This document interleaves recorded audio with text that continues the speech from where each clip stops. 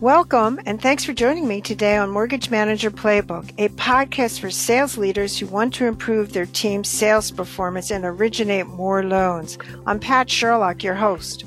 Today's topic is an important one, the top 3 strategies to get more referrals. And I have the perfect expert, Mike Seminari, who is the guru at STRATMOR on customer experience. He is Director of Customer Experience for STRATMOR. He previously was with Citizens, Wells, and Atlantic Bay. Hi, Mike. Hi, Pat. Great to be here. Well, I'm excited to have you because I think this is a great topic, especially since we're moving into a new year, about the customer experience. It's a topic that's often talked about, but really, what are the action points? And that's why I wanted to have you here today. But before we jump into that, let's talk about yourself. How did you get into mortgage banking? Well, it goes back to probably my schooling. So out of school, I came out with a finance degree, and I thought, what do I do with this? So lo and behold, I decided to be in a rock and roll band and go tour the United States. So not what you might expect. I was playing music at night and then had free time during the day, and I thought, well, maybe I don't want to be a poor musician. Maybe I should get a day job. So I ended up finding work as a loan officer, and I did that for a number of years at the companies you just mentioned, and then kind of moved from there into more of the tech side. So I was one of the first employees at Velocify and helped bring that company up, and then ended up leaving about 8-9 years ago for STRATMOR and moved into the consulting side of things. And all along the way, I've loved customer experience and have really been an advocate for the customer first focus. So I'm in a perfect job for me now, being able to combine some of the tech and some of the mortgage experience I've had into how do we create a great experience for customers that's going to fuel long-term revenue growth. Mike, I think that's a great lead-in to talk about what are some issues that mortgage bankers are not addressing that you think, since you see so many of them as a consultant, that they should be. Yeah, so the biggest thing I think, if there's maybe even one takeaway from our conversation today that I'd like to get across, is that it takes more than having a borrower like you or even love you. If you're a loan officer and you have devotion from this person who you spent all this time with, helping them qualify as they look for homes, kind of walking them through the process. It actually takes more than that, because that is the standard. That's what almost every borrower experiences, that like for their loan officer. What we really need to get to is what drives the repeat and referral business. And what that comes down to, at least based on more than 1 million surveys that STRATMOR has done over the years, is it's more about the process. Did they get through the process without having any major bumps and bruises? And if you can not only be liked at the end of the process by your borrower, but if you can actually bring them, through the process without any of those bumps and scrapes, that's actually what drives the word of mouth referrals. Without that, you'll get somebody who likes you, but it's not going to refer you business. And so we really focus at STRATMOR in our Mortgage CX program on what happens during the process, from the first interaction all the way to the closing. What's going on there that will either forfeit your referrals and destroy that potential for new business, or what will drive that? And so we have a lot of great data on that. Well, we're going to talk more in depth in a few minutes, but also talk about, since you do so many surveys and you talk to so many lenders and you're well known in our industry, and actually I love your 1-minute updates that you're sharing on LinkedIn, which I highly recommend for everybody to watch.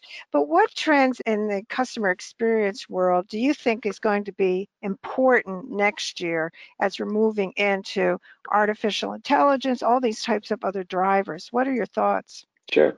Well, I think there's a tendency for us, as we move more and more tech forward, to think, well, a lot of this stuff is just going to be done for us. And what we always go back to is that, especially with Gen Z, and this was true of millennials as well, is that there always needs to be that personal interaction. They want hand-holding more than we expect they want hand-holding. So yes, let's allow AI to do some of the I think I heard it put really well one time, that they should be our co-pilot. They should be somebody, the AI should be something that comes alongside of us and helps us with some tasks, but the personal interaction, the emotional connection that we have with the customer has to 100% still be, human.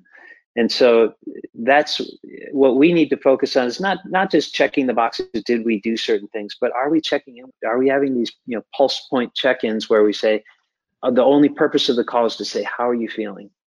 Like that type of thing is what's AI will never be able to do. They'll never be able to read emotion to that extent and really care about you the way a human does. So what we're focusing on is, yes, communication, dot collection. Those are the things that always pop up in customer experience, the studies. Those things are very important, but let's not forget that we're walking through someone through the most anxiety-ridden time of their life when they're trying to qualify for a loan, when they're trying to get a house offer accepted. Those things are big ticket items and really stressful, and we just need to be there. As treat them like family is one of my recent posts. Is how what can we do to treat people like we have their back, like we care about them and we're there for them. Well, I think this is a good segue into our topic today to talk about the top 3 strategies to get more referrals. And what are your thoughts? I know you've talked a lot about the first interaction. Talk about what you see with that. Yeah, sure. So the first interaction, the first time you talk with a customer and they're asking questions, probably like, what are your rates, and what is this going to cost me? What does this look like? What we have to maybe answer with them are the unasked questions. Like, what are the potential things that are going to happen that might be bumps in the road? What should we prepare them for? So one of the things that I love, that I've heard top tier loan officers do, is the very first time they sit down with somebody, they say, this is going to be a relationship, and relationships require good communication and good communication expectation setting. So here's something I've tailored for my clients in the past, and I want to see if this works for you. So there's these 3 milestones that are really important. I'm going to give you phone calls because I really think it's good for us to connect on the phone for these things. And these other things, I'm going to give you email updates, and it's going to be at this cadence. And if I need something from you, is it okay if I text you for that? Because I need it right away. Even if you're at the grocery store, I need to connect with you. So having that kind of semi-tailored, semi-set in stone thing, where you say, will this work for you, or do you want to tweak it a little bit? That's something that customers are delighted by, and very few loan officers do that and stick to that. So being able to set that expectation and follow through every single time they get a check-in from you that was already set up and already expected, that's a deposit in the bank of trust and of delight. Well, I think that leads in, and that's a really great point. It's so simple, but so hard to deliver on. What happens is that I guess they're so excited to talk to somebody that they start going on about how great the products and the rates are. And I think that leads away from really establishing a trust conversation. Is that your thoughts? Yeah, I mean, 100%. What the borrower needs and what they think they need are sometimes two different things. Right. They need reassurance, emotional connection, those things, and they think they think they're going shopping at the grocery store and want to get the best deal, what's on sale, that kind of thing. So it's giving them what they need, not necessarily what they're asking for. But the thing I like about those set appointment schedules is that I think a lot of loan officers, and when times are slow, this is not a big deal. When business picks back up, this becomes a big deal because they're so overwhelmed with what to do. It becomes I only call you if I have something to report, if I need to call you. But by setting up a set schedule, you're calling them every Friday, and you block an hour out, and you make your phone calls, and you check in with them emotionally. And I think that gets lost on a lot of loan officers, especially when they get busy. It's like, don't bother me, I'm busy. I will call you if I need you. But it's not really connecting with them as a person. But that's that emotional connection. Keep going back to that. That's how you get word of mouth referrals. That's when I'm always reading testimonials, and I'm always seeing the same themes. People who are ecstatic about their experience talk about the loan officer like their family, or like they would do anything for them. And that's a big difference from, this person was really nice. They answered my phone calls. They explained everything to me. that's not an experience that you're just going to jump out of your chair and start telling all your friends and family about. No, I agree with that. And it's such a important component that I think you're right. Many loan officers think this is just a product and price game, and it certainly isn't. So, Mike, talk about, I know you believe that the next important strategy is the expectation setting, which you kind of talked about before, but talk again more in depth. Well, sure. So the first thing we talked about was communication expectation setting, but there's other expectations in a loan process, like when are we going to close? How long is this going to take? Things like that, where when it's slow, when you're scrambling, trying to win a deal, it's easy to overpromise on those things. Even if it's a tough deal and it's going to be, you don't want to tell somebody, well, this is going to take 45 days, or it's, an assumption. Oh, this is going to take 90 days. It's hard news to deliver, so loan officers hold back and maybe try to say, well, we'll get this done by the date you need, even if they're not sure of it. And so that ends up biting them in the butt a lot of times, because they're not able to deliver, and their processing or fulfillment teams get those dates. They're like, we can't close it this fast. What are you talking about? So what I see in some of the numbers with some of our clientele is, even though we're slow right now, we're having poor scores on expectation setting because of all those things I just mentioned. So it's that specific thing happens to drop your NPS score, your likelihood to recommend barometer, by 80 to 90 points, which takes someone from a raving fan to somebody who's almost more likely to badmouth you. So that's, it may seem like a insignificant thing. Did we hit the timeline, or did we set the expectation on the time frame correctly? But to a borrower, it sours their experience. Even if they like you as a loan officer, they're not going to go be a raving fan. So everything that I do, that we do at STRATMOR to help lenders in their customer experience, it's geared towards, let's make sure you're not shooting yourself in the foot. Let's make sure we're removing all the barriers to word of mouth referrals, because let's be honest, a testimonial and a word of mouth referral are totally different things. If you want the word of mouth referrals, the process has got to be great. And that's, setting the time frame for the expectations is a big part.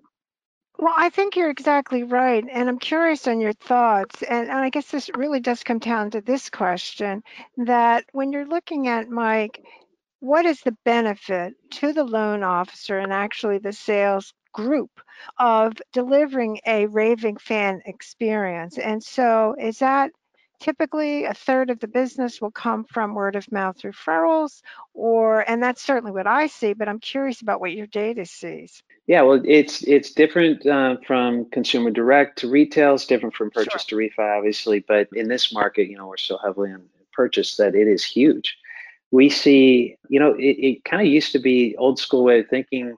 Before we had the data on this, we thought, well, it's our brand and our trust and our products and pricing and it's our, some word of mouth referrals, but a lot of it's the other stuff.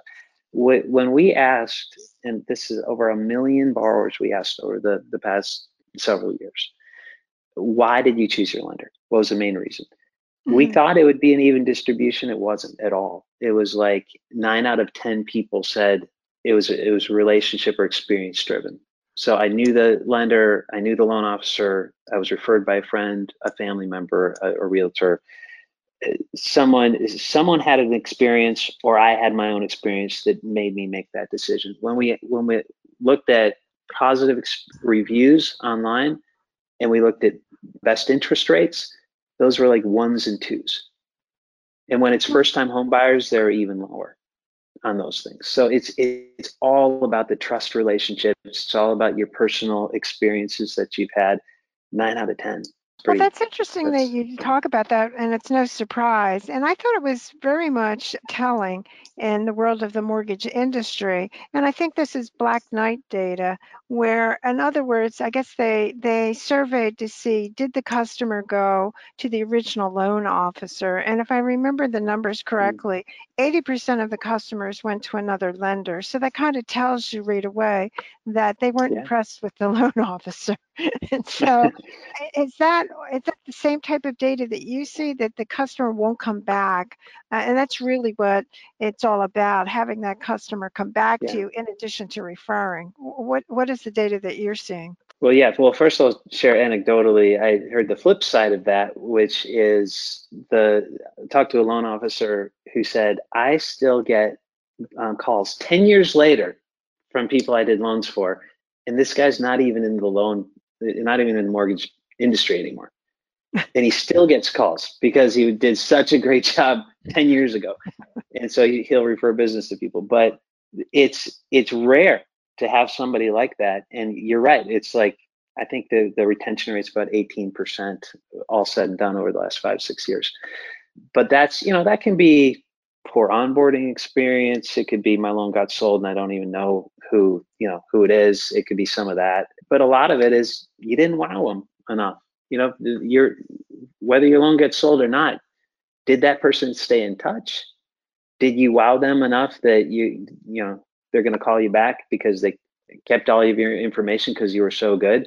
I read some testimonials that are like, well, I've already sent my mom and my grandma and 3 other people to this person because they're so good. Well, you're going to remember that person. They're your go-to person forever. So Well, let's talk about the third part that you talked about, how important it is delivering a raving fan's experience. What are the critical moments to actually implement that from what you see? we've done some research on the end of the loan process and found that, well, we did it through the whole loan process, but the end of the loan process, the pre-closing and closing phases of the loan process constitute about 70% of that person's overall satisfaction. So it's very heavily weighted on the last few days of the process. And one of the elements that is probably the most volatile, whether you get that raving fan or don't, is the call prior to closing to go over final numbers, because did they feel prepared going into that closing event? Even if it's an e-sign, did they feel prepared, or are they going in kind of scared they're going to see numbers that they don't expect, or fees that they don't expect, things like that? And if you get it right, it's like a 89, 90 NPS. If you get it wrong, it's a negative 12, I think, NPS. It's a huge swing. Now, most loan officers, when they hear that, they'll say, well, no, I do that. I call my borrowers prior to closing, and most of the time I leave a message because they don't pick up, or I say, hey, I'd love to go over your final numbers with you, or let me know if you have any questions. And they don't realize that it's one of those tipping point things, those Malcolm Gladwell tipping point things, where the small nuanced change makes all the difference, whether that person is a raving fan or not. So the difference between leaving a message and saying, hey, call me if you have questions, and scheduling a time and saying, we need to schedule 15 to 20 minutes to go over this together. It's really important that we go through the numbers together. The difference between those two people is one gets referral business and one doesn't. I mean, it's that stark. So Wow. that call prior to closing is a big deal.